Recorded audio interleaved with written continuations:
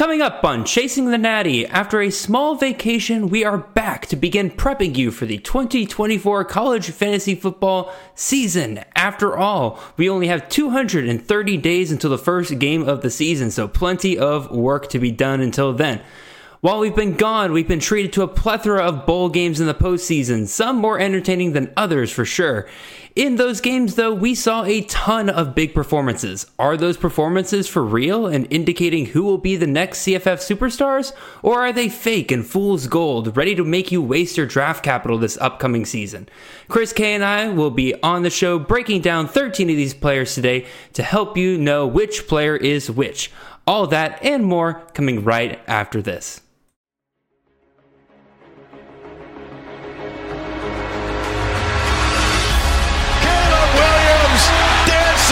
Cutting, mesmerizing run by the quarterback. Marvin Harrison Jr. touchdown. Marvelous Ball next to the end zone, drop down for Franklin. Oh, majestic touchdown. This is Chasing the Natty, a college fantasy football podcast.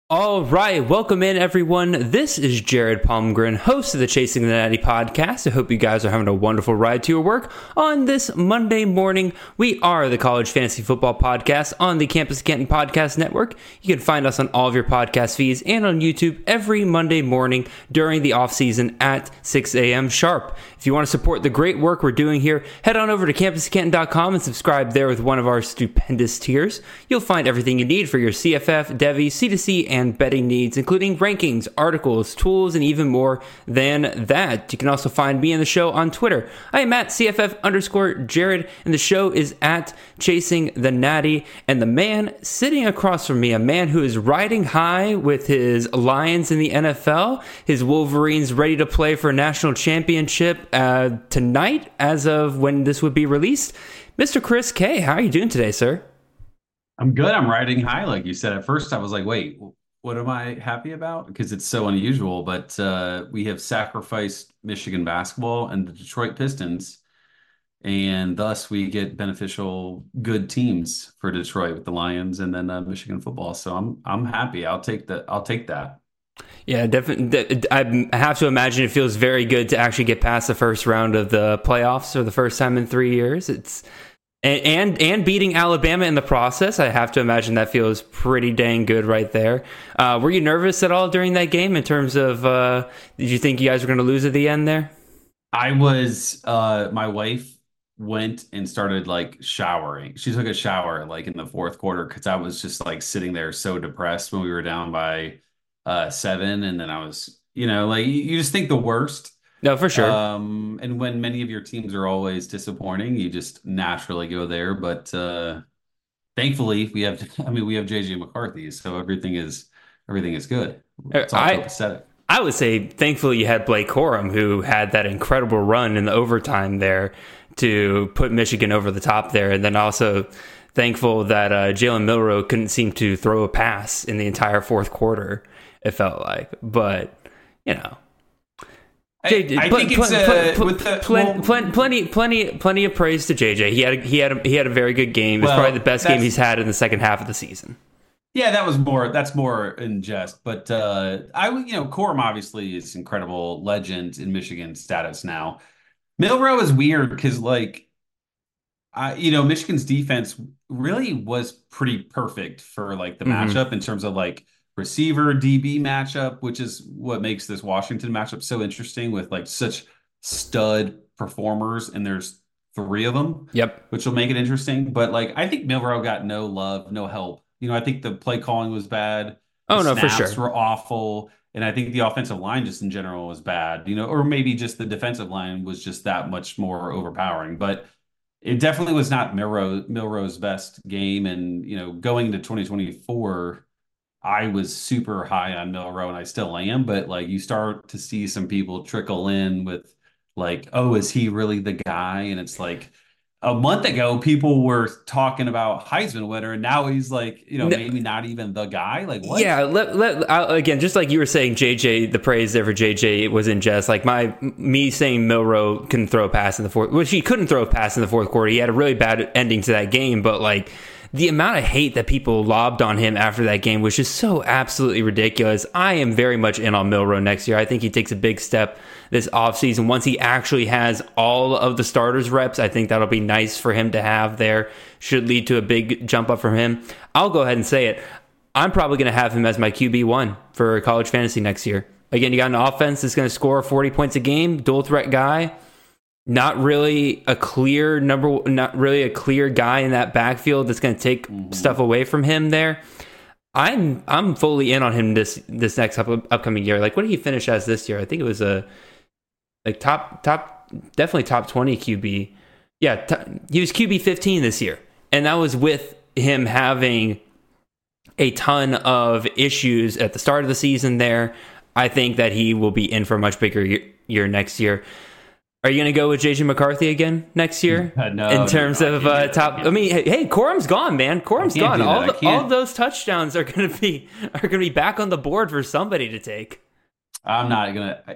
There are some signs that point to a better year because I don't think Michigan could possibly ground and pound again with Corum out, or Corum gone, and then Edwards potentially gone / just not all that special / who's going to be the running back. But like, no, not going that route again. Unfortunately, Milroe is a good choice as like a number one overall. I'm not ready to do that yet, but like I think he's so much in the picture that I certainly am not gonna hate on you for it. Who would you put over him? Would you put Gabriel over him at Oregon? I would take Gabriel over him.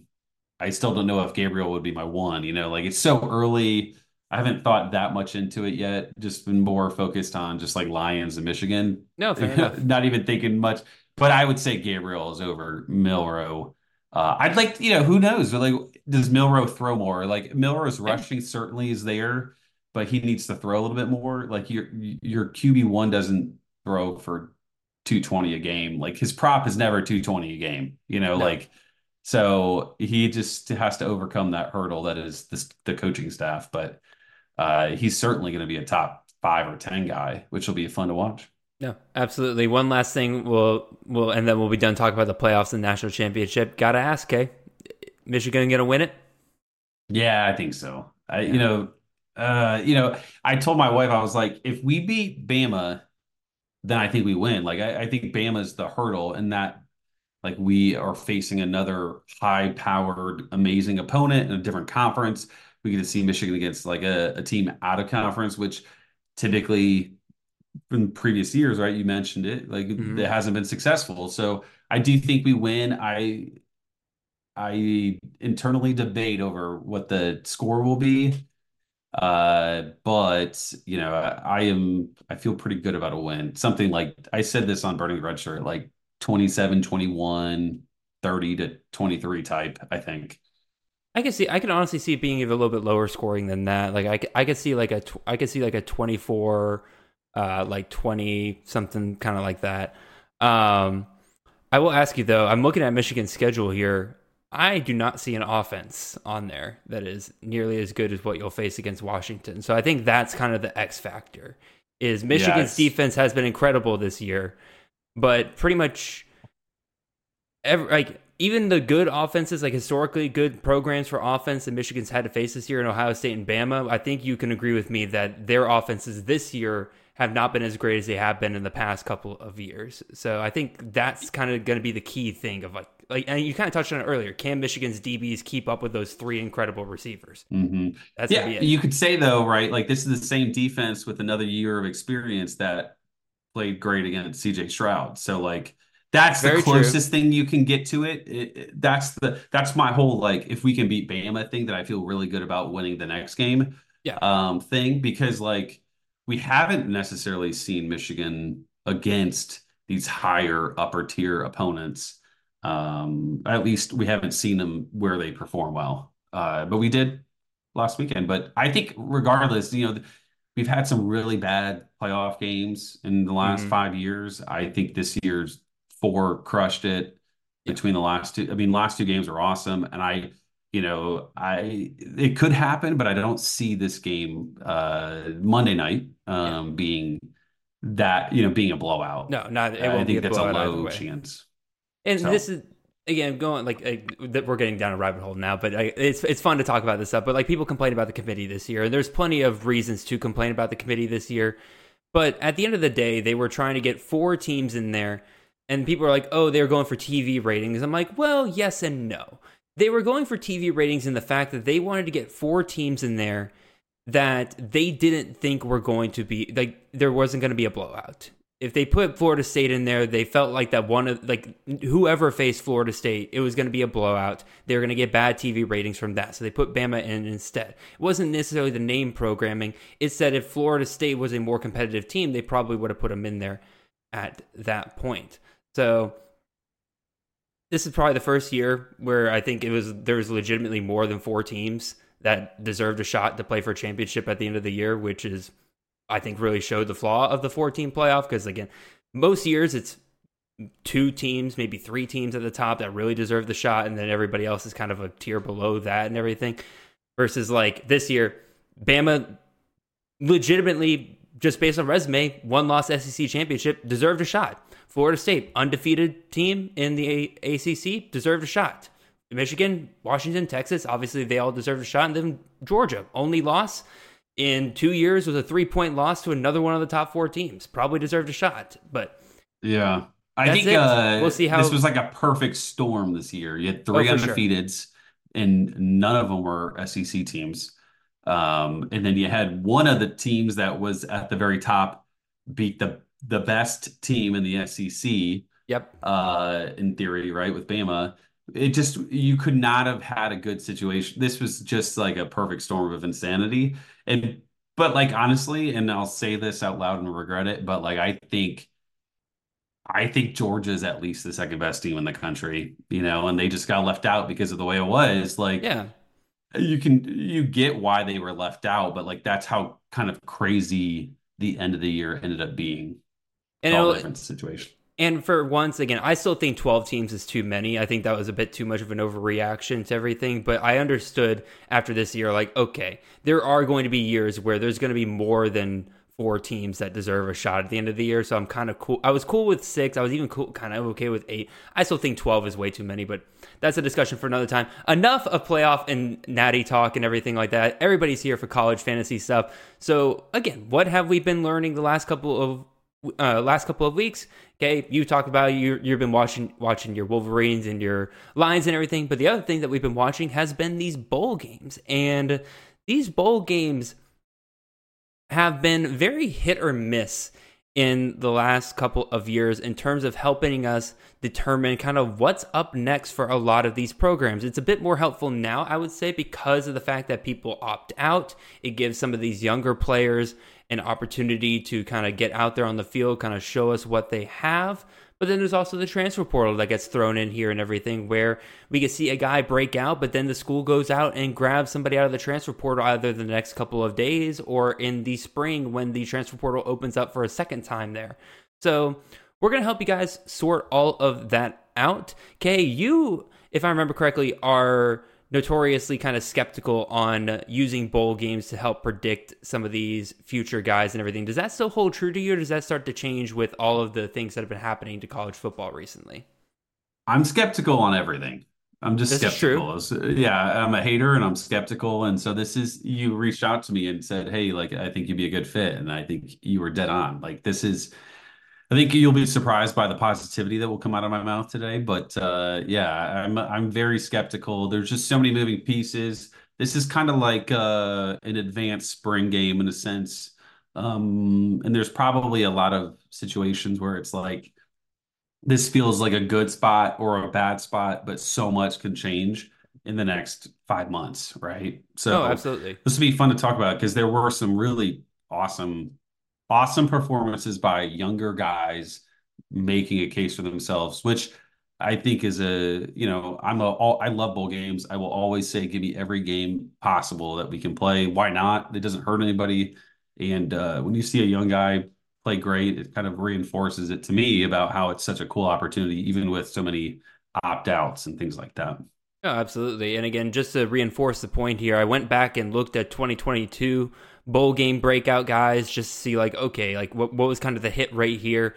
And a couple of guys here, some really big ones. Ashton Gianti had a massive bowl game, 28 carries, 178 yards, and a touchdown in that game. So he was the RB2 this year, and he didn't really get anything going really into that bowl game outside of a couple of big performances throughout the year there, but he wasn't really consistent at that point. Malik Neighbors. People forget that he would finish as the wide receiver 146 last year. Like, he was getting drafted pretty highly, but I don't think he would have gotten drafted as highly this past year if he didn't finish the year with 9 catches, 163 yards, and a touchdown in that bowl game, kind of indicating that, okay, maybe they're going to shift to targeting Neighbors a lot more there. But then there's also definitely tons of fake guys in here, like Jacquez Stewart, the running back for Toledo, 23 carries, 111 yards, did basically nothing this year. Got completely overtaken by Penny Boone. Devin Voisin, the wide receiver for South Alabama, obviously he got hurt early in the year, but even still, like up until that point, he was not showing, the signs of a true wide receiver one for USA there. Big one that got me, Rodney Hammond, 25 carries, 89 yards, 2 touchdowns in the game against UCLA last year. What did he do this year? Basically nothing. And Javante Barnes out of Oklahoma, 27 carries, 108 yards, and a touchdown. We thought, okay, Barnes is going to be that next big Oklahoma running back there. Just didn't do anything this year. So, and there's guys in the middle as well, like Jermaine Brown Jr., 24 carries, 116 yards, 2 touchdowns. To start the year, he didn't look very good. Obviously, he finished very, very well down the stretch once Isaiah Jacobs went down. But again, just kind of reinforcing this idea that this is not always a good indicator, but also it can indicate that somebody's about to perform well. So let's get into some of these names here, okay? But first, before we get to that, just got a couple of announcements for you guys out there. One, just a little break here before we get started. One, make sure you check out the new podcast that'll be hosted by myself and Nate Marquise. It is a monthly podcast known as Defending the Natty. This will be a college fantasy dynasty podcast. Is Nate and I getting together once a month. We're just going to sit down, chit chat about where we're seeing college fantasy dynasty, where it's at and everything. We'll talk about what kind of news we've been hearing. We'll come up with different topics and stuff like that. This first episode, we'll be talking about the state of CFF Dynasty, how it's changed over the last couple of years, especially with the portal and everything like that. It's a completely different game now than it has been the last couple of years. And then we're also going to do a little keep, trade, cut, just, a typical Dynasty podcast topic, but we're going to specifically focus on the 2023 freshmen this year, talking about their performances, so it should be a really good time. And then the other major announcement here, I'm really excited about this one. We finally have Chasing the Natty t-shirts available for you guys at the Campus of Canton store. Again, we got 2 designs right now, one with kind of the square logo, the CTN logo there, and then the full Chasing the Natty across your chest there. The great quality shirts. I got mine coming in here pretty soon. Otherwise, I'd be wearing it on air here today. But you want a great way to support the show that's directly supporting the show. That is a great way to do it. So go check it out at the Campus of Canton store over there. Alrighty. Okay, let's actually get to talking about some of these players here. We'll start with the quarterbacks. And really the one that I would say this bowl performance might have done the most to change the college landscape, not just the fantasy landscape, but the college landscape in general. Miller Moss, this incredible performance against Louisville, 23 out of 33 attempts, 372 yards, 6 passing touchdowns, would have been good for 40.18 fantasy points. Just an absolute monster performance against a pretty solid Louisville defense there. There was a lot of talk that Will Howard was set to go to USC, be the next Lincoln Riley quarterback. Along comes Miller Moss. He looks really good in this bowl game. That chases Will Howard off to Ohio State now. And by the way, we will talk about all those transfers and everything in the next coming weeks. So if you want us to talk about that, don't worry, that is coming. Okay, I'll throw it over to you first, though. Miller Moss, real or not real? Or real or fake? Is this legit going into next year? I mean, I'm considering it real as long as they don't go out and get anybody. And I don't know if he could grab anybody that's worth it.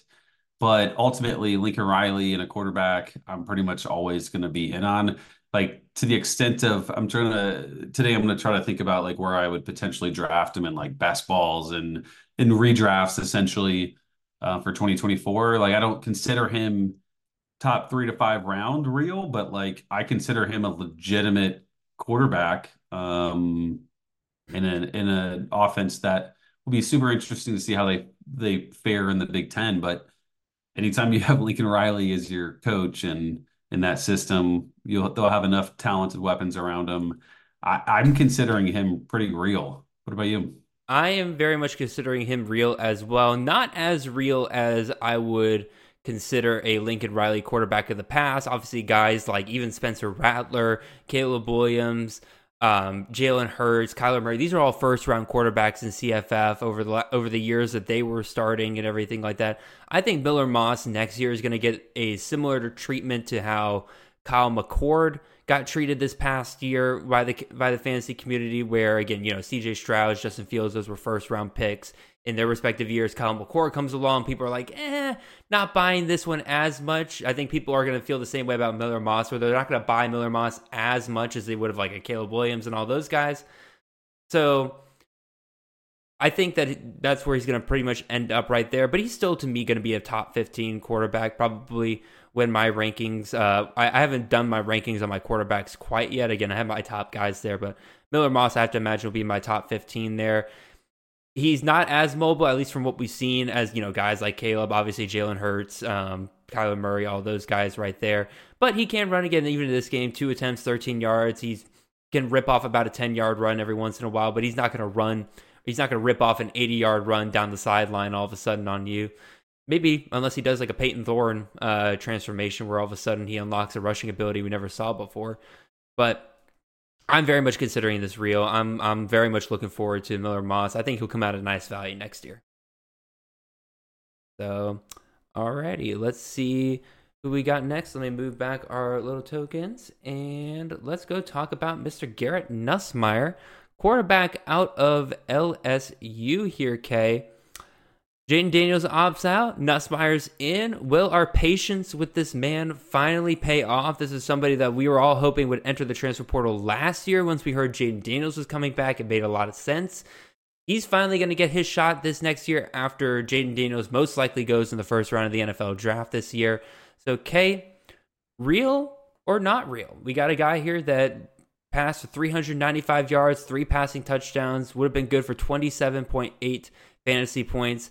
Did it against Wisconsin. So is this a legit CFF asset going into next year? Yeah, I mean, he's a guy that I liked last year, just like you were saying. I considered him one of the best backups probably the best backup in the country last year. Yeah. The negative is he's a 0 rushing, which that's not my type at all, as we've talked about in the past. But he's going to have the benefit of a really good group of offensive players around him, not the strongest running back group. So you don't have to necessarily worry about a guy scoring 15 to 20 times on the ground type of thing. And then the defense doesn't seem like it's going to get any better.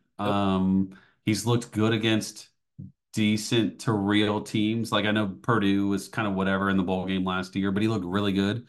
He looked really good against Wisconsin. He looked really good against Georgia. Yep. I'm thinking real. I'm thinking real as well. Again, like you mentioned, Wisconsin, a pretty solid defense. Again, if I remember correctly, they didn't allow more than 20 points against any opponent like the last half of their season.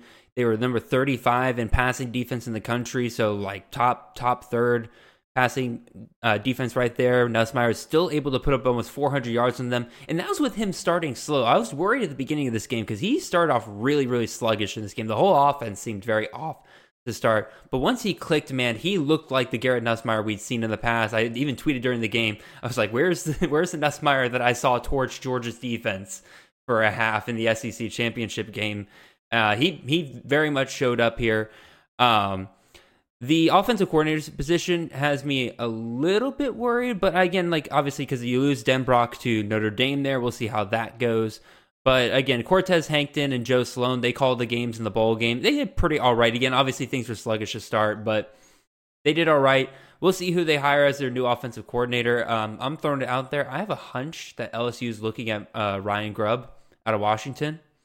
Again, you got a 0, like you said, a 0 rusher here. Look what he's done with Penix over the last 2 years. bring him over to LSU, pay him a higher salary over there. I think he could. I think Ryan Grubb could work absolute magic with Garrett Nussmeier next year, but we'll see. That's just a hunch, not based on anything right there. And then you mentioned again, I just mentioned as well, 0 in the rushing department. But Kay, let me ask you a question. I don't know if you're reading my notes or not here, man, but like, if you took away all of Jaden Daniels' rushing last year, like a complete 0, took away all his rushing last year, and you only included his fantasy points from his passing, what do you think he finished as? So I read the notes, so I can't really. The number was a little surprising. If you think about it, he was so far above everybody. Oh yeah. In terms of his overall, that his number, it's surprising, but when you think about it, you really shouldn't be so surprised. Yeah, if he got a complete 0 in his rushing department, Jaden Daniels still would have finished as a top 10 QB last year. If you took away all his rushing department, he finished the season with 485 fantasy points. Took away all his rushing, he would have been dropped down to 312, which would have put him just above Cameron Ward at QB 10. So, again, I'm not saying Garrett Nussmeier is going to do exactly what Jaden Daniels did in the passing department this year, because surprisingly, Jaden Daniels was one of the best deep ball passers in the country this past year. And Garrett Nussmeier is a really good passer, but like Daniels took it to a whole new level this past year. So again, even if you take that 312, that QB 10 finish right there, you take away 10% of that, you're still looking at a top 20 QB with Garrett Nussmeier. So I'm absolutely in on him. This is a real deal here. So I'll put us both in the real column. And we'll go ahead and move on to our next quarterback here. This is where things get a little bit more dicey. Those last two, again, good systems, good programs we're certain of. But let's go to Caden Veldkamp, quarterback out of West Kentucky. Obviously, they are losing Austin Reed over there. They're losing Malachi Corley. In comes Caden Veldkamp. Well, not at first. At first, Western Kentucky went with Turner Helton, the son of head coach Clay Helton, who then proceeded to fumble the ball and throw a pick six. And so Veldkamp came in after 2 drives and threw 40 times for 383 yards and 5 passing touchdowns. Okay. Obviously, Western Kentucky has been great for us over the last couple of years with their offenses. Is Veldkamp the next guy up here? I think he's the guy, but I don't know if I'm gonna like him all that much. Would be a fake for me. I just they're gonna be losing some guys. Corley, obviously. I'm just not gonna take a game away from ODU. No offense, Justice, where he looked really good, but like he's not a good passer. Like he doesn't have the mechanics. He doesn't have the skill set for it. He just is truly college football good, maybe. And so I'm not willing to invest any sort of draft capital in him, at least in the top half of the draft. I mean, obviously, a Western Kentucky quarterback makes sense to draft, but I just can't. At this point, I'm calling fake. I can't. Real to me would be top 10 quarterback, and I just don't see it. I'm going to go real here, mostly because I think we can expect out of Veldkamp what we got pretty much out of Austin Reed this past year. Because again, Austin Reed drafted as like a top 2 quarterback in some leagues and everything like that. This was a down year this past year. He still finished as the QB 19. So like this is like still a system that provides a very, very safe floor for college fantasy. Again, it's a little bit more inconsistent than it has been in the past. But I think that'll be helped a little bit by Veldkamp actually being able to run the ball. Again, Reed can run the ball a little bit. Again, he ran for 100 yards last year. But Veldkamp ran 19 times for 53 yards in this game. Again, a lot of those attempts, quote unquote, were him getting sacked in that game. So again, it's not like he only ran for like when he actually had to run, he was running for a lot more than 2 to 3 yards per carry. So I think if they unlock that a little bit, that provides me a little bit higher floor than what Reed had last year. Reed had four rushing touchdowns. I wouldn't be surprised if Veldkamp can surpass that for sure. I'm pretty in on this. Again, Veldkamp, to me, again, like you said, his mechanics aren't great, but he fits this system very, very well. Yes, they're losing Malachi Corley, they're losing Jimmy Holiday, but they have some pretty talented guys still in that receiver room right there. Again, you got obviously Dalvin Smith coming back for another year. That'll be huge there in the slot. Easton Messer is a pretty good slot receiver as well. I was kind of banking on Jimmy Holiday a little bit, being a valuable deep threat for them, but he's now in the portal, so we'll see how that goes. Maybe he comes back like Veltkamp did. But yeah, like a couple of counters and everything. Like you said, losing some of your top guys. Old Dominion, 118th passing defense in the country. I won't be drafting Veltkamp as high as like we've been drafting Austin Reed or, obviously Bailey Zappi the year, or if Bailey Zappi had come back for another year as high as I would have been drafting him. But I'm still going to consider Veltkamp real. I'm going to be in that camp where, again, he'll be probably a top 25 QB for me. I'll be happy to draft him. Unlike Nussmeier, he's not, like I said before, he's not a zero in the rushing department. So that probably makes up for any bit of hesitancy I might have about him going forward. So I'm in on Veltkamp. I've liked him for a couple years, and I think he'll be good. Any counter to that, Kay, or are you ready to move on? No, I think the rushing piece of it is interesting. You wonder how much can they adjust or maybe pivot to his skill set. Reed was really pretty capable as a rusher 2 seasons ago, if I remember correctly. So, that kind of helped push him to that kind of like high quarterback ranking. But if they can put him in a spot to use the legs, he's big, which is super helpful. But man, he's gonna have to be a really good runner, I think. And that's why I lean fake, obviously. Alrighty. Last quarterback we'll talk about here. This one I would say is probably the most volatile out of the 4 QBs we'll be discussing today, in terms of like, this is not a typical CFF friendly system. This is a young player here. This is somebody we haven't really gotten to see a ton out of here, but it's like that typical bowl game hero kind of guy. He didn't come out of nowhere per se, but again, this is probably his biggest performance of his young career and everything, so I think it's worth discussing here.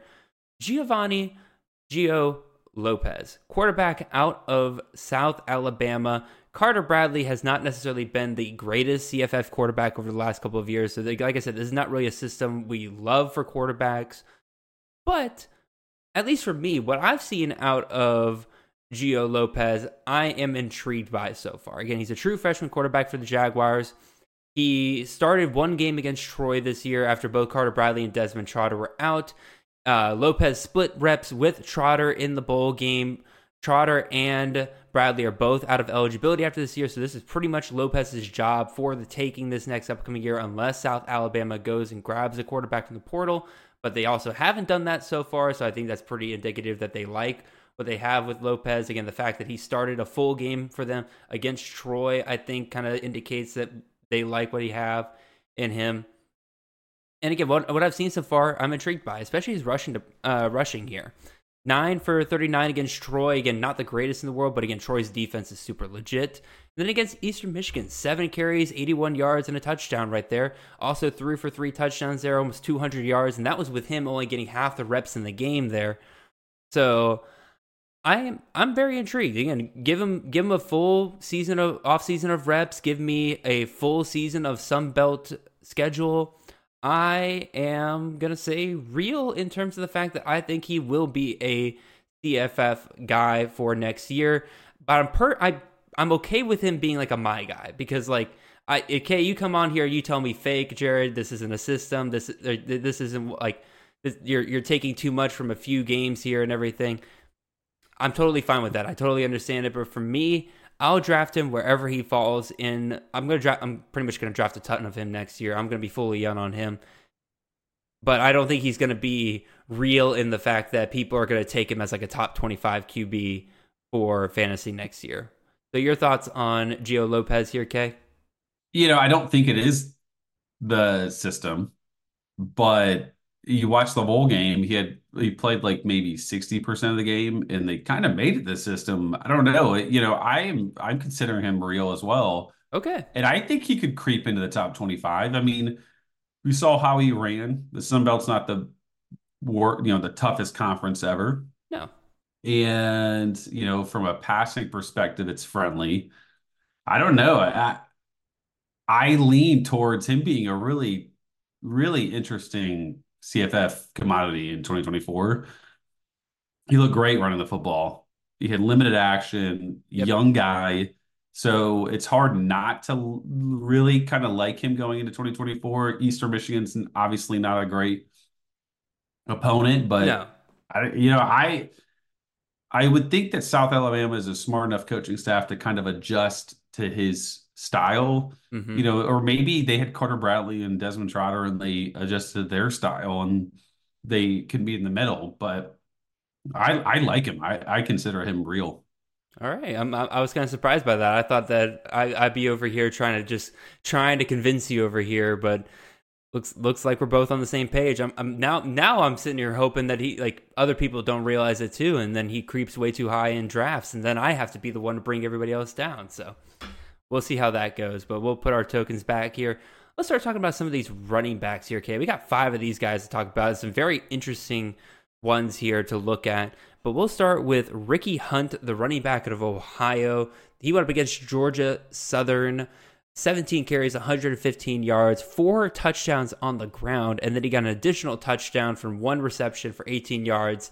So overall, 43.8 fantasy points and half-point PPR formats in this game. Just an absolute monster day for Ricky Hunt here. But he, once again, very much the epitome of a bowl game breakout kind of dude. Didn't log a single stat since September 23rd, which is the only game he logged a stat in. He went 6 for 19 and 0 in that game against Bowling Green. Dead silence the whole way back. Then we get to the bowl game. Allison's gone. Bangura's transferred. Ohio needed to run somebody out there, and they went and grabbed Ricky Hunt. And he has looked really, really good as a redshirt freshman here, performing for the Bobcats here. So, Kay, I'll throw it over to you, man. Real or not real for fantasy next year? Man, this is tough because the MAC and Ohio running backs is always some shenanigans. But I'm gonna lean real. There's as seemingly as nobody left. Nolan McCormick has been there a few years, and they rolled him out early. Ricky Hunt completely outplayed him. Yep. I don't know how they could go back to McCormick as the guy going into the year. I would be worried about investing a ton of draft capital in many leagues, but I would 100% make sure that he's taken in every league that I'm in. Yeah. But you never know. It's the MAC. Things get weird. I lean real, little sketchy, but definitely real. My notes here pretty much say the exact same thing in terms of like I'm going to go with real, but it's like a barely kind of like I'm going with real. Because again, there are things to like here, obviously. Like you mentioned, everybody's gone. Not just at the running back position, but Curtis Rourke's gone. You got their 2 top receivers in Cross and Wiggless are gone. You got their top 3 tight ends are gone. This whole offense is completely fallen apart this offseason. So that's could either be a really bad thing in terms of Ohio stinks next year and then Ricky Hunt doesn't get as much run or as much touchdown opportunity, but it also could be a really good thing in the fact that Ohio could just be like, screw it, let's just hand it off to our best player, which is Ricky Hunt, and therefore you get a ton of volume right there, especially in the MAC. Sometimes all you need is your best player just to go off right there. In terms of other thoughts that I had, again, to add to some of the sketchiness here, again, I've already talked about it before, just not logging any stats throughout the season. He might have been hurt. I'd need to go find information on that. Again, finding information on the MAC is like pulling teeth sometimes. But even still, like the fact that he didn't do much throughout the season comes into Georgia Southern game. Georgia Southern was out of it, shall we say, from their really, really good time on Myrtle Beach the night before. And so I do question a little bit of like how strong was the competition that day, especially with how explosive Ricky Hunt was looking throughout the day there.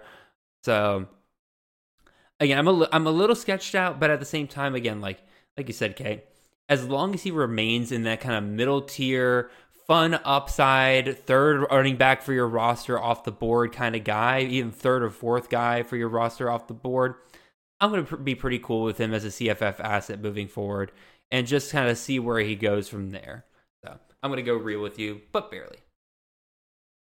Let's go to another running back here, also, or not also in the Sun Belt, but back, not, I almost said back to the Sun Belt. This is CUSA. What am I talking about?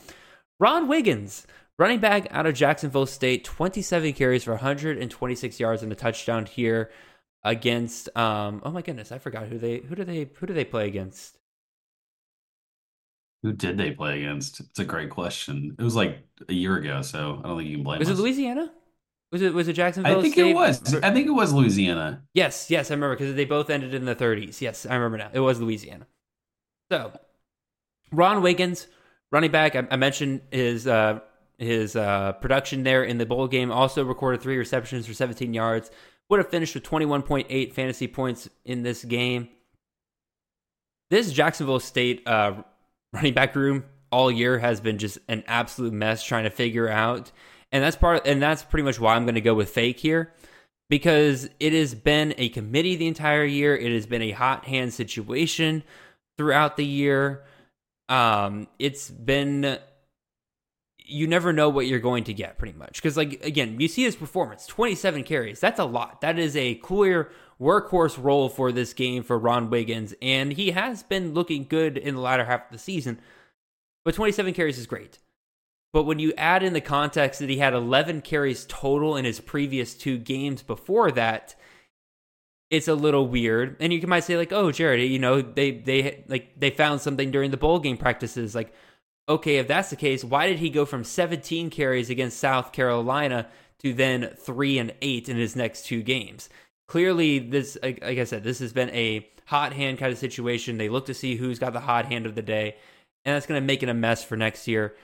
I'm not going to go with Wiggins in most drafts if he gets taken very highly because of this performance here at the end. A couple of things are going his way, though. Again, Malik Jackson, who came with Rich Rod to Jacksonville State, he's out of eligibility, so that clears up the running back room just a little bit.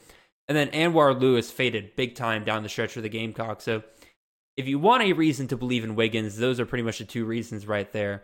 But I'm going with fake. This is my first negative here. I'm not going with it. Okay, what about you, man? I like him. I'm gonna get some fakes here coming soon. Don't worry. I think he's a best ball guy, though. Redraft would scare me because I do think with Rich Rod and the potential for running back by committee, you're just gonna run into this like where you play him the week he shouldn't. Yeah. You shouldn't, and vice versa. But in best balls, I think he makes a good bit of sense. Rich Rod is a great offensive mind as long as he stays at Jacksonville State. Obviously, that's a really positive thing for quarterbacks and running backs. You get Jackson out. Anwar Lewis was like kind of supposed to be the guy going into the year, and then I think it was either an injury or maybe a suspension or something like that kind of slowed him down to start. If you look at the beginning of the year, Jackson was an awesome early season guy. Oh, yeah. I consider him real for best balls because I think there's probably going to be 7 weeks where he's really pretty awesome. 100 yards and a touchdown, a little bit of receiving work. I just have a hard time figuring out which weeks those are. And so that's why I think in redraft, that's tough. But in best ball, I think, again, he's a guy that I think I will make sure that he gets drafted in every best ball that I'm in. I can't imagine him not being picked in a 30-round best ball, but if he's not in round 30, you will be seeing me taking him. Yeah, and I think the small counter I'd have to that is that pretty much every guy that we're going to talk about here in one way, shape, or form is going to be worth a best ball pick next year because of the fact that, again, they've proven they can go off. They can have these big performances here. And so, like, again, you take them as a late best ball option, any of these guys, they're going to probably pop off for a couple games next year. But for me, in terms of like, am I grabbing this guy as somebody I'm going to rely on every single week, as a guy that I'm going to expect to get 20 plus carries every single week? Nah, I'm not relying on that for Wiggins whatsoever. Yeah, and I'll go a little bit deeper into it. This is so hard this early in the season. Oh, absolutely. The off season. I would think he's for me, top 12 to 15 rounder. So Okay, you almost gave me a heart attack, Kay. I thought you were going with to a say running back, top I'm 12 not to gonna say 15 that. running back. I was like, oh my God, Kay. Top 12 running back is what? Or I'm sorry, top 12 rounder is probably it's a top 150 player, right? So that's probably running back 25 to 35-ish. Probably a I little think later than that, probably around 35-ish. so. I think he very much is a top 35 running back. I have not. I have So actually no. it's so early. I can say this. Running back is the one position I have ranked out a bit. I've ranked 45 running backs, and I would still have them outside my top 45 running backs. Off the top of your head, who's in the 40s that we could kind of compare? Kyle Monangai out of Rutgers, Mm, Nick Singleton, Penn State, C.J. wow, Donaldson, West Virginia. interesting. That's tough. I mean, like. hey, maybe that means that think this running back group is insane. this running back group is insane. Let me tell you that right now, okay? Like once you start listing out all the guys, and you're like, oh yeah, put all those guys in there, and all of a sudden you're ranking really good guys in like the late 30s and 40s, and you're like, oh, it's just one of those years for the running back position. So I'm excited about it. I love the running back position. I could use a little help with. Singleton in the 40s is interesting and probably vindictive of what's his name, that running back that plays quarterback for them, Penn State. Who was that again? oh, Drew Aller. Drew Aller. Yeah. I'm sorry. Yeah, you're good. And then also Katron Allen as well, and everything. He's still going to be there. So one of those two could transfer out. That would help everyone out a little bit, I think. All right, let's keep moving with more running backs here.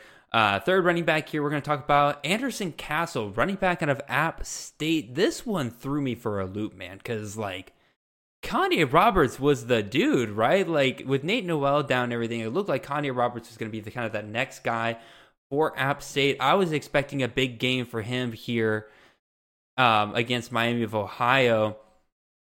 But he only gets 10 carries in this game, not a ton of great production. And then Anderson Castle, 20 carries, 119 yards. And it's not like Kanye Roberts either got injured early in the game or was like they tried to go with him at first, couldn't get anything going, so they switched to Castle. No, Castle got the work early and often in this game. And then Roberts kind of picked up a little bit as the game, or got sprinkled in as the game went on here. So I'm trying to figure out what's going on with this App State running back room, because this is a room that I think we have to figure out going into next year. Because like Nate Noel, before he got injured, was on pace for a top 20 running back finish. So the spot's clearly valuable. But now it's like we got this debate of like, do I go with Kanye Roberts, who had some great performances this year, multiple 100-yard games, was the leading rusher for App State in 5 out of the last 8 games? Or do I go with Anderson Castle, who all of a sudden got 20 carries in this bowl game? Did the staff switch things up? I'm going to go with the former. I'm still riding with Kanye Roberts as my guy for App State next year. Again, I can't ignore what he did down the stretch for App State here. Anderson Castle has been sprinkled in throughout the entire year. I think this might have been a bit of a hot hand situation. They threw him out there first, and he took off early on. So like, hey, let's just keep riding with this right here. I'm going to go with fake for Anderson Castle. I will absolutely be still taking my shots on Kanye Roberts. What about you, Kay? Where do you kind of fall with this backfield? I'm going fake here. I don't trust anybody in this backfield. This is such a weird. This has been a great situation to have, right? Previous years, we've seen some really cool running backs for App State, but they seemingly are more inconsistent in recent years. And Kanye Roberts is very interesting. Their pass game has been really a lot, maybe the best passing game they've had in the last 5-6 years. And how does that impact it? So I'm going fake. That bowl game was so sloppy and ugly. It was against a MAC team. Like I'm not going to take much. What did it end? 13-9. Like that game was just gross. I'm not taking anything away from that. And so I'm going fake.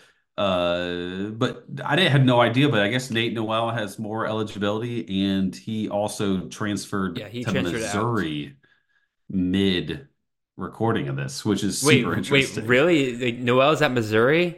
That's that's what just came out mid recording, mid Sunday evening. So that'll be a fun one to talk about this week. But yeah, no, I think this is fake. I'm not taking anything away from a Mac matchup in the pouring rain. Yeah. This feels like maybe he's a bigger guy that takes advantage of a sloppy weather type game, but no, Hmm. I'm not worried too much about this one. No, I think that's a really good point right there. And again, to me, it's just going back to what happened during the season. Roberts out carried Castle 123 carries to 53. I just don't see that big of a shift happening right there. It's very clear they want Roberts to be the guy. So I'm going to keep riding with that. Sorry, Mr. Castle here. All right. Let's move on to our next guy here. Actually, Kate, I want to ask you real quick, slightly off topic, but you mentioned the passing game for App State. Another guy we could have talked about here was Caden Robinson, who had a really good finish for App State and everything. Typically, we've seen kind of a receiver by committee from the Mountaineers, but it seems like he was kind of putting it together down the stretch as like a clear number one guy. Is he somebody you're looking at next year? Not necessarily. The volume is just not going to be there. Mm-hmm. And I do think ultimately they want to try to run the football. Mm-hmm. I liken him to like a how I probably viewed like a Javon Baker, Kobe Hudson, like Okay. last off season, which ended up being pretty profitable. I took one or the other in pretty much the mid 20s every draft last year, and it worked out well. They had a bunch of good games. But he's not a guy that I would want to target anywhere near early now. Okay. Again, I just thought I'd ask real quick. All right. From one historically great running back room to another, let's go talk about Jadarian Price and really just the Notre Dame backfield here with this one, because that's what we're really talking about more than anything. But Jadarian Price had himself a great game against Syracuse, or not Syracuse, was it Syracuse? No, Oregon State. I knew it was one of those orange teams. Yeah. Great game against Oregon State here. 13 carries, 106 yards, touchdown. No receiving stats in this game. Would have finished with 16.6 fantasy points here. Audric Estime finishes a top 12 running back for college fantasy this past year, so it just makes sense that we all start zeroing in on this running back room. See, is there somebody else who's going to step up and take that workload that Estime got last year? And the two that we're really looking at more than anything else is the aforementioned Jadarian Price and true freshman Jeremiah Love. Both of them got roughly equal carries in this bowl game. Love got 15, Price got 13, but Price was by far the more explosive player on the day. Just kind of an interesting situation to try to figure out, because in this game, Price looked like the better running back throughout the season. They've both relatively performed the same on terms of a down per down basis. It's not like one's way more explosive than the other. So if you're going to say that Price is a more explosive running back just based on this one game, I would say you're wrong there. At least, again, he was more the explosive guy on the day, but not for the whole season for sure. So it's really trying to figure out, like, is one of these guys going to outperform the other, or is, and if you think so, which one will you go with? Or do you think, like me personally, I think that this is just going to end up being a two-headed monster for Notre Dame next year. It's going to be neither one of them are going to get the volume that Estime got. Neither one of them are going to get those clear goal. Every time they're on the goal line, you're getting the ball kind of role that Estime got this past year. So I'm not drafting either one of these guys nearly as high as Estime was last year, so I'm going to go with Fake. And then in addition to everything else, they're bringing in Mike Denbrock from LSU, who's an awesome offensive coordinator, don't get me wrong, but the last 2 years at LSU have been full committees, and so I think he does the same thing here, especially when you got Price and Love, who are pretty equal in talent, in my opinion. So I'm going with Fake, K, Jadarian Price, or Jeremiah Love, really. Either one of those guys is a real deal, or are you going to stay away from drafting these guys like Audric Estime? I'm staying away. Yeah, this is a fake for me. And part of it is like I feel like one of them could be like very valuable to an extent, but we just don't know who it is. And there's probably going to be this hindsight moment where we're like, man, why didn't we draft Bryce? But like, I think right now there's a lot of reason to avoid it. There's just like you said with LSU offensive coordinator situation, the fact that there's a couple guys back there that have looked at times very good and at times very average. They're bringing in obviously Riley Leonard, right? And he's a runner. Yep. He could easily vulture a ton of touchdowns around the goal line, right? So you put all that together, and that's, it's hard to say where they all get drafted, but I think right off the bat, I would assume I'm going to not have much of any Notre Dame running back room going into 2024. Yeah, and just going back to the Price versus Love deal here and everything, like I like Price as a running back. I've liked him since he was a freshman there at Notre Dame, even after he tore his ACL and everything. But again, he looked good in this game, about even carries with Love, but Love on the season out-carried Price 71-45. So if you're like thinking this bowl game is indicative that Price is going to end up being the next dude for Notre Dame, again, I find it fake. I'm cautioning anybody who's wanting to raise Price highly up their draft boards because of this game. So we'll move our tokens back and discuss our final running back here, Kay. Let's go talk about Freddie Brock, the running back out of Georgia State. Georgia State, man, they got walloped. I mean, walloped with some of the guys that they will be losing this year. Obviously, they're losing Darren Granger to eligibility. Marcus Carroll, after his insane year, he is now at Missouri now to apparently take on Nate Noel in that backfield. We'll see how that goes. And then KZ Adams, for some reason, decided to transfer out of there as well, even though he probably would have been the next guy up for the Panthers next year. So that leaves Freddie Brock, who had 6 carries on the season before this point, to get a massive workload in this game. 24 carries, 276 yards, and a touchdown in this game. 2 receptions for 15 yards against Utah State. Just a monster day. 36.1 fantasy points would have been his total here. Okay, what do you think, man? Freddie Brock, is he the real deal for Georgia State next year? Is this a guy you're going to be drafting pretty highly for your fantasy leagues next year? This one is maybe the toughest one for me of all of them. Like, I get it on both sides, right? Like, this has been a good backfield to have in years past. He looked incredible.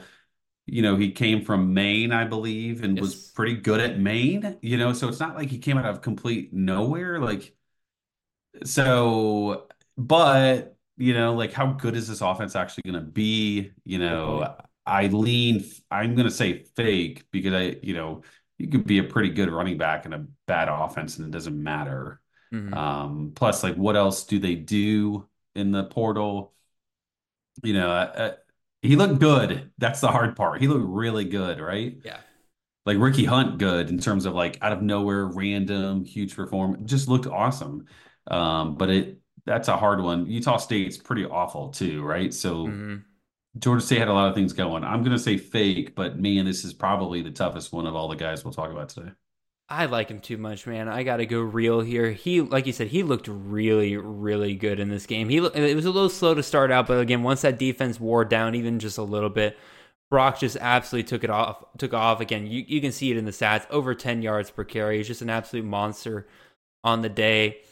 I think it's a good point bringing up his history with Maine. He's been in this role before. He played well at Maine in terms of the workload and everything. Obviously, again, huge competition difference there, but he showed that he could handle it at least here. You talked about the transfer portal. They do bring in CJ Beasley from Coastal Carolina, who initially I was kind of excited about when they brought in, because I was like, okay, he's a guy I could buy into. Because really the only other guy they have there is Freddie Brock. And well, lo and behold, Freddie Brock comes out and I'm like, okay, yeah, this is going to be the dude for Georgia State next year. I am obviously worried about them losing Darren Granger, but they bring in a pretty solid option to replace him, in my opinion, with Zach Gibson coming out of Georgia Tech. I've gotten my eyes on him during Georgia Tech's spring game 2 years ago.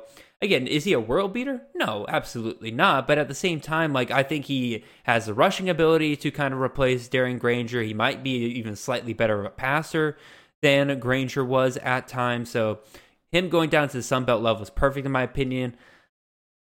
I was initially worried about this offense going into next year, but Georgia State seems to do a pretty good job of finding receivers kind of out of nowhere. Like I said, they bring in Gibson to replace Granger. Brock seems to be a revelation. I think this offense will pick up pretty much right where it left off last year. And Brock probably won't get done what Darren Granger did.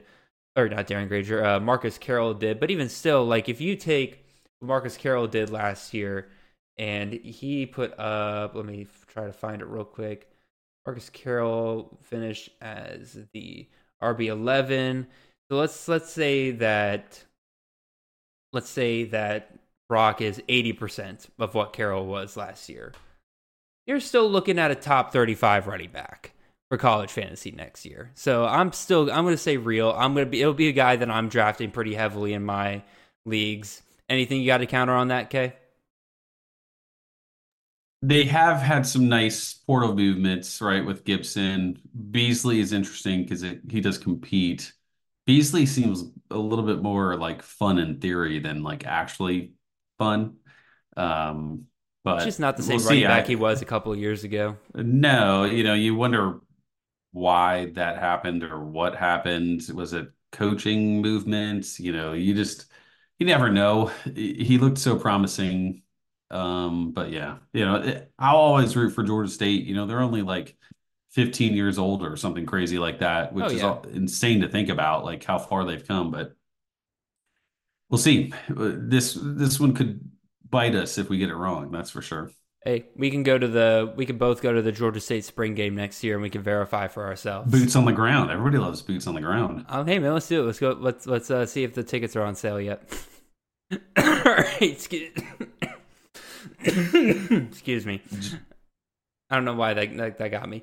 Anyway, wide receivers. We got to talk about some of these wide receivers. Enough running backs, enough quarterbacks.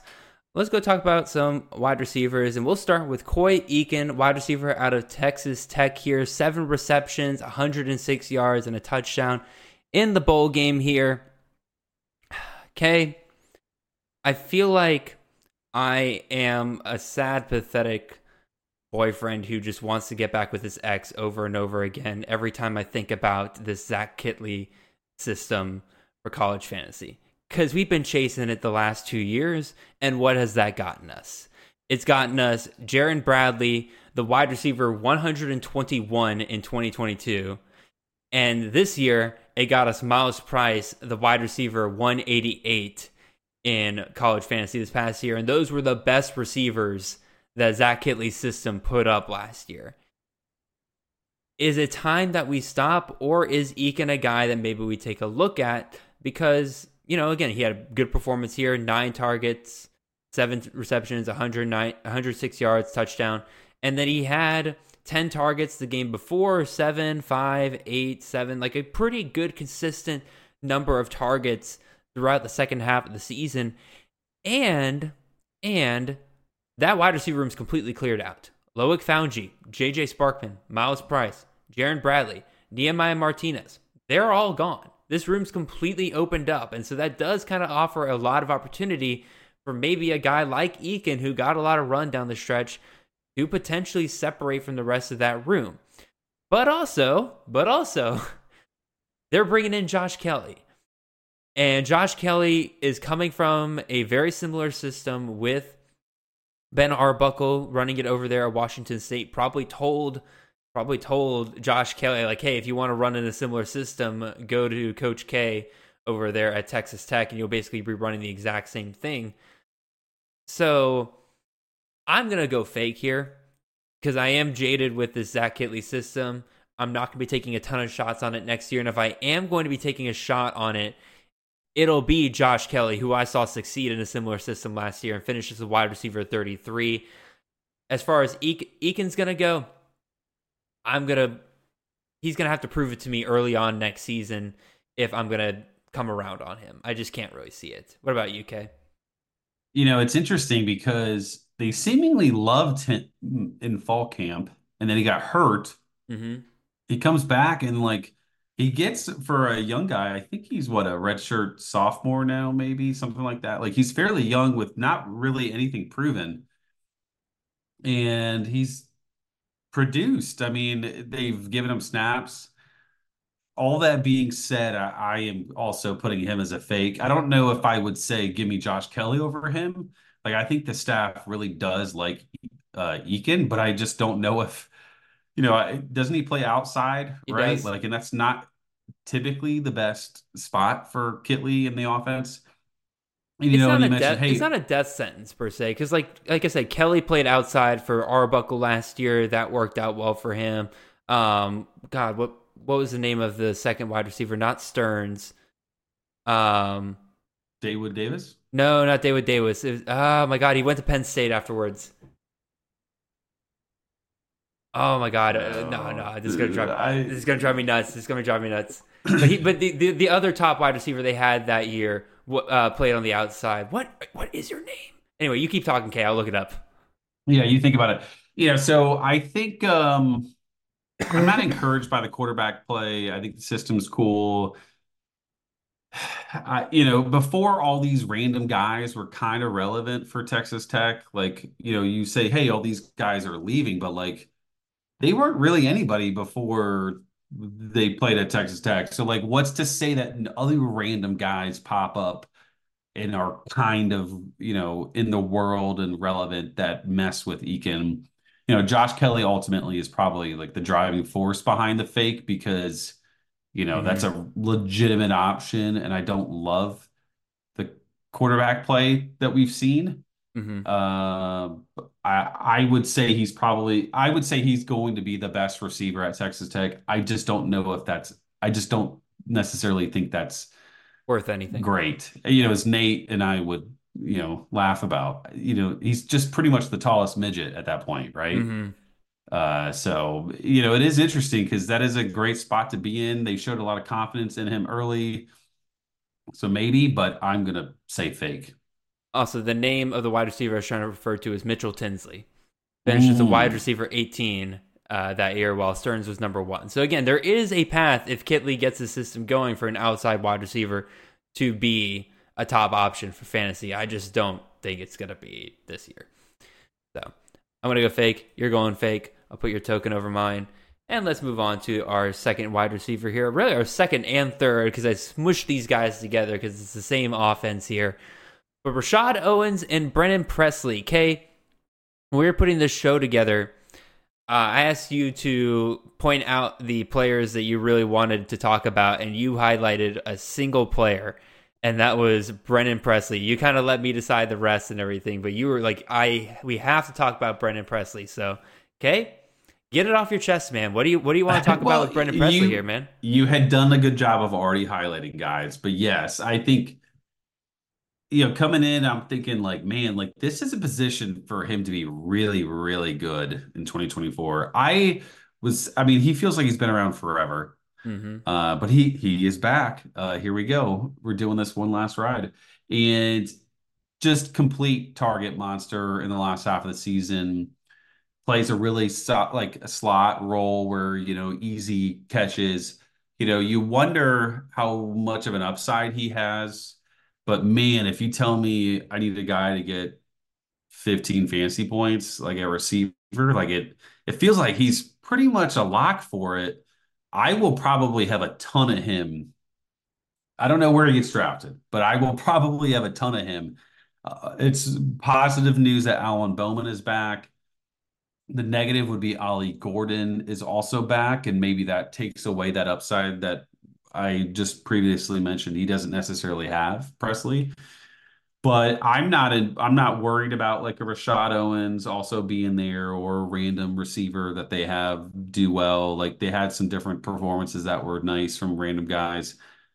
It's hard to ignore the amount of usage he got in the second half of the season. So I consider it very real, and I'm very interested to see where he gets taken early on. I think that both Presley and Owens are going to be very good options for CFF next year. Again, Presley was super clutch for me down the stretch, especially in the FSGA league that I won. He was pivotal for me in those games because of those were full point PPR leagues, and so he had 15 receptions. The semifinals, 9 receptions the week after. No touchdowns in either of those games, but like, those provided just a massively safe floor and for me in all of those games. So that was absolutely incredible. And I think he's going to do the same thing next year. The problem with Presley is the fact that, again, he gets the short throws. Again, his average yards per reception pretty much hovers right around 10 yards per reception every single game. Never really goes that much higher, never that much lower. And because of that, he doesn't get the long touchdowns. He's not the guy that they throw the slant to him and then he could take it 60 yards to the house. And you're sitting there thinking like, oh, well, they must throw to him a lot in the red zone. Well, no, they're not going to do that because they have Ollie Gordon. They can just ride for 10 yards and finish up there. So I think Presley's still going to have that problem next year where, again, he's gonna finish with way less touchdowns than he probably deserves. And he's going to have a lot of he's going to be the perfect PPR monster is what I'm trying to say. I wouldn't take Presley in a standard league because you don't get any of the points from that consistency of volume. Owens is like the complete opposite of Presley here, man. Like Owens is that deep threat. He's the outside wide receiver. That outside wide receiver has been great for us from Mike Gundy in the past. Think about guys like Tay Martin, Tylan Wallace, James Washington.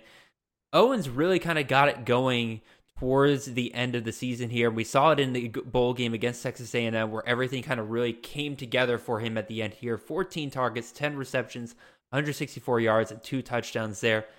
If this offense becomes next year, it's Alan Bowman passing to, or doing one of 3 things, handing the ball off to Ollie Gordon or passing it to Presley or Owens. This becomes the ultimate CFF system for us next year. And I think both of these guys will be absolutely fantastic. I'm going with real on both of these guys. It's really interesting to look at like Presley's game log, and his longest reception essentially every single week is in the 20s. Like, I don't know if that really means anything, but it does go to show that his upside and his big playability is just not there, which is totally fine. I don't have an issue with it, but it is funny to look at it and to see every single week it's in the 20s. 20, 29, 20, 26, 21. It just keeps going.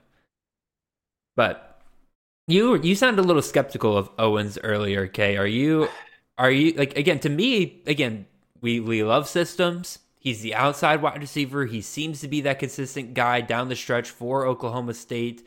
Again, a little bit more volatile than Presley because of the, he gets the targets, but again, because they're deeper targets, they don't always connect nearly as well. Are you skeptical of Owens going into next year? I would say he's a real threat for Oklahoma State. So I don't think you're burning a pick or anything by taking him, even in like the upper half, right? Or whatever of the draft.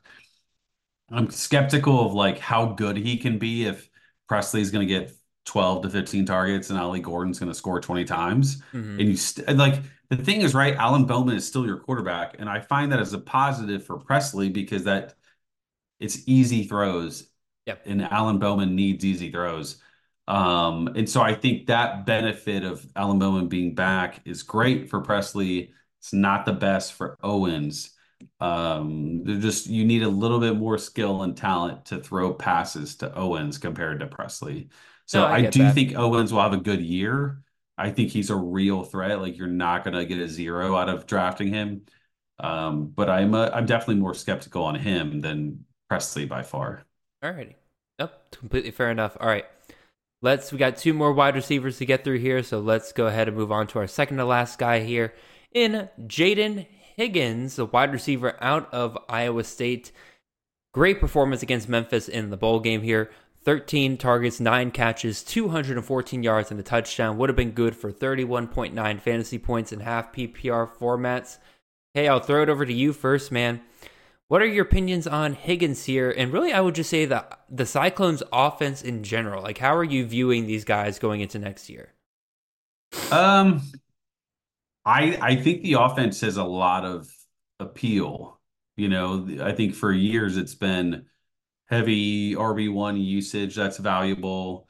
30 to 35% of targets thrown to the receiver one. And I don't see why we can't get that again. Abu Sama feels cool. I worry that we take the snow game and blow it out of proportion where he went ham against BYU. I'm willing to give that I think that is a more interesting debate than Jaden Higgins, because to me, Jaden Higgins is like a no-brainer. Like, this is real.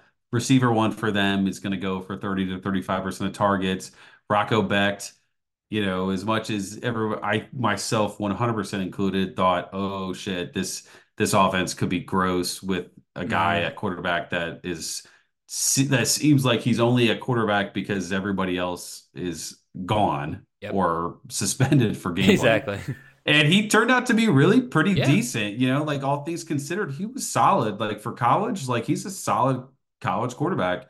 And that lines up well with having a ton of usage on a receiver one, which the system loves anyway. So Higgins, super real to me.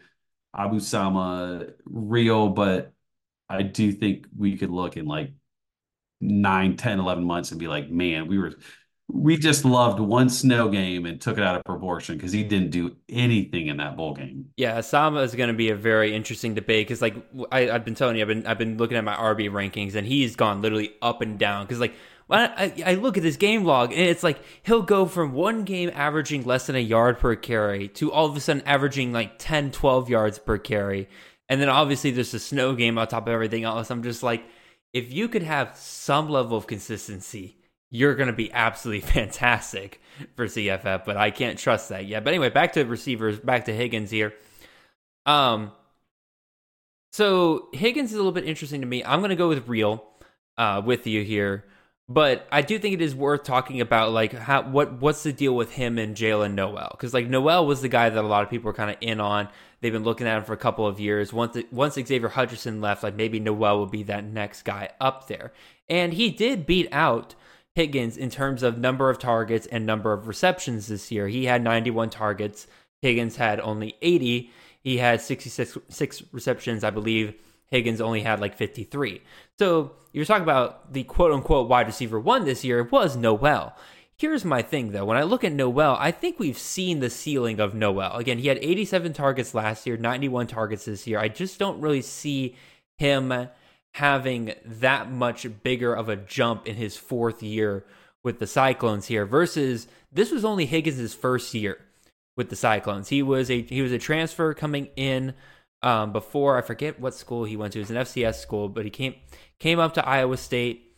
He's much more explosive than Noel. He averages 18.5 yards per catch versus Noel averaged 12.4, and he was even less the years before that. So I think that Higgins, another year, another offseason with the Cyclones here, with Becht getting the clear number one QB role and everything, I think he'll be a massive weapon for the Cyclones next year. This will be a better offense than I think people give him credit for next year. So, again, Higgins got 80 targets this year in his second year fully entrenched in the system. Who's to say he can't get 100 targets next year? I fully believe he can do that. And basically, if you get 100 targets in a year, you're absolutely a CFF option no matter what, in my mind. So I'm absolutely leaning towards real here. Depending on where he goes in the draft, I'm probably going to have a ton of him next year. All right. Oops. There we go. All right. One last player to talk about here, Kay, and this one I think you'll like because we get to talk about your favorite dairy raid over here. I got to talk about Mr. Will Pauling, the wide receiver out of Wisconsin. This is a guy we kind of known about because, again, we theorized before the year, like, oh, we like Skylar Bell, we like Shimray DK, some of those guys over there, but Pauling's playing in that slot, man, that we really like for that Phil Longo offense. And as the year went on, he never really exploded, but Pauling looked really good in that slot until we got here in the bowl game. 10 targets, 8 catches, 143 yards, 2 touchdowns against LSU. Would have been good for 30.3 fantasy points in half PPR formats. So, okay, Pauling, real or fake? I think this is real. I mean, we've seen Longo and what the offense has done for his role, which was essentially Josh Downs. It felt like they were trying to figure out what the heck they were doing with their receivers to start, but then it clicked. And all of a sudden, like if you look at maybe like the last 8 games for him, he had double-digit targets in like 7 of 9. And that's like exactly what I expect. You bring in Tyler Van Dyke, I believe, if I remember correctly, at quarterback. He very much helped produce solid receivers at the beginning of the season for Miami. It seemed like really pretty cut and dry for the top 3 guys. He really liked Restrepo. Yep. Like, Will Pauling is essentially Restrepo, if not better, so I don't necessarily see a negative to Pauling, and he certainly has shown enough of a usage and role that I don't see changing. So I'm very much real on him. I'm very curious to see where he gets picked in drafts because he will, with that Longo, everybody loves systems. Nate will be pushing systems as we all should. And he's a perfect fit for the system. So I'm curious to see where he ends up being taken in these drafts.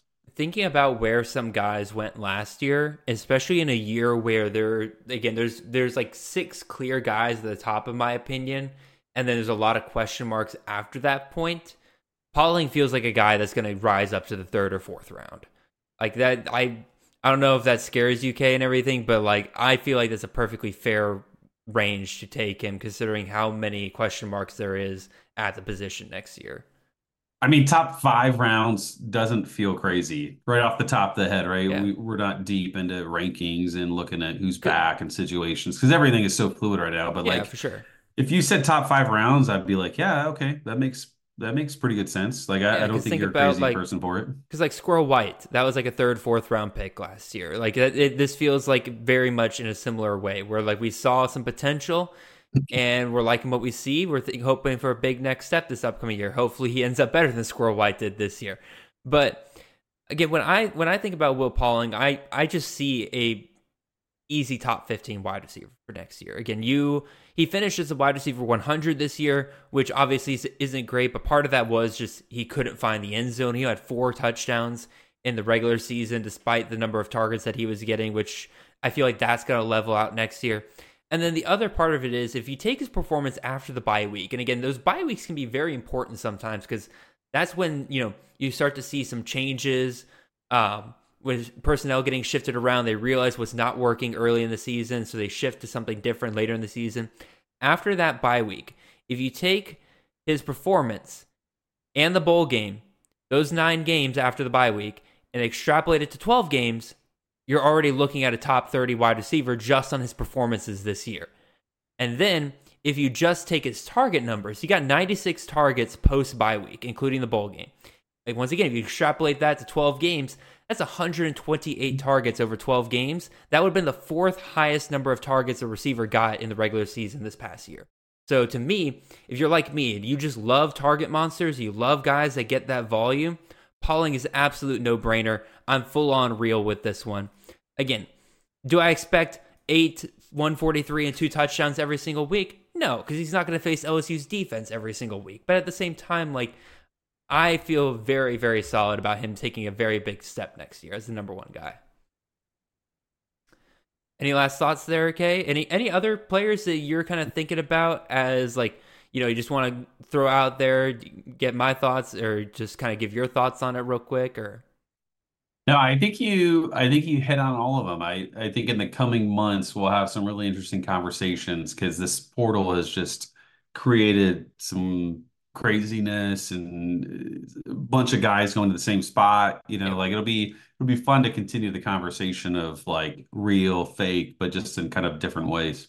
Yeah, absolutely. Again, there's plenty of other guys we could have talked about here today as well. Again, like Corey Rucker had a really big game for Arkansas State. Like, is he back? Is that legit for next year? Jamal Pritchett, is that the next great South Alabama wide receiver? We talked about Gio Lopez. Do those two help each other out right there? That could be really fun. Phil Maffa at Clemson without Will Shipley. What's going on over there? Nico Iamaleava and Dylan Sampson next year. Obviously, those two, I think, are going to spark quite a bit of debate this offseason. Again, tons of fun. Lots of things to still figure out. Like Kay said, the portal still got to settle down here. The next 2 weeks, we'll be breaking down a ton of those transfers, talking about who are the most impactful guys, who lost the most stock.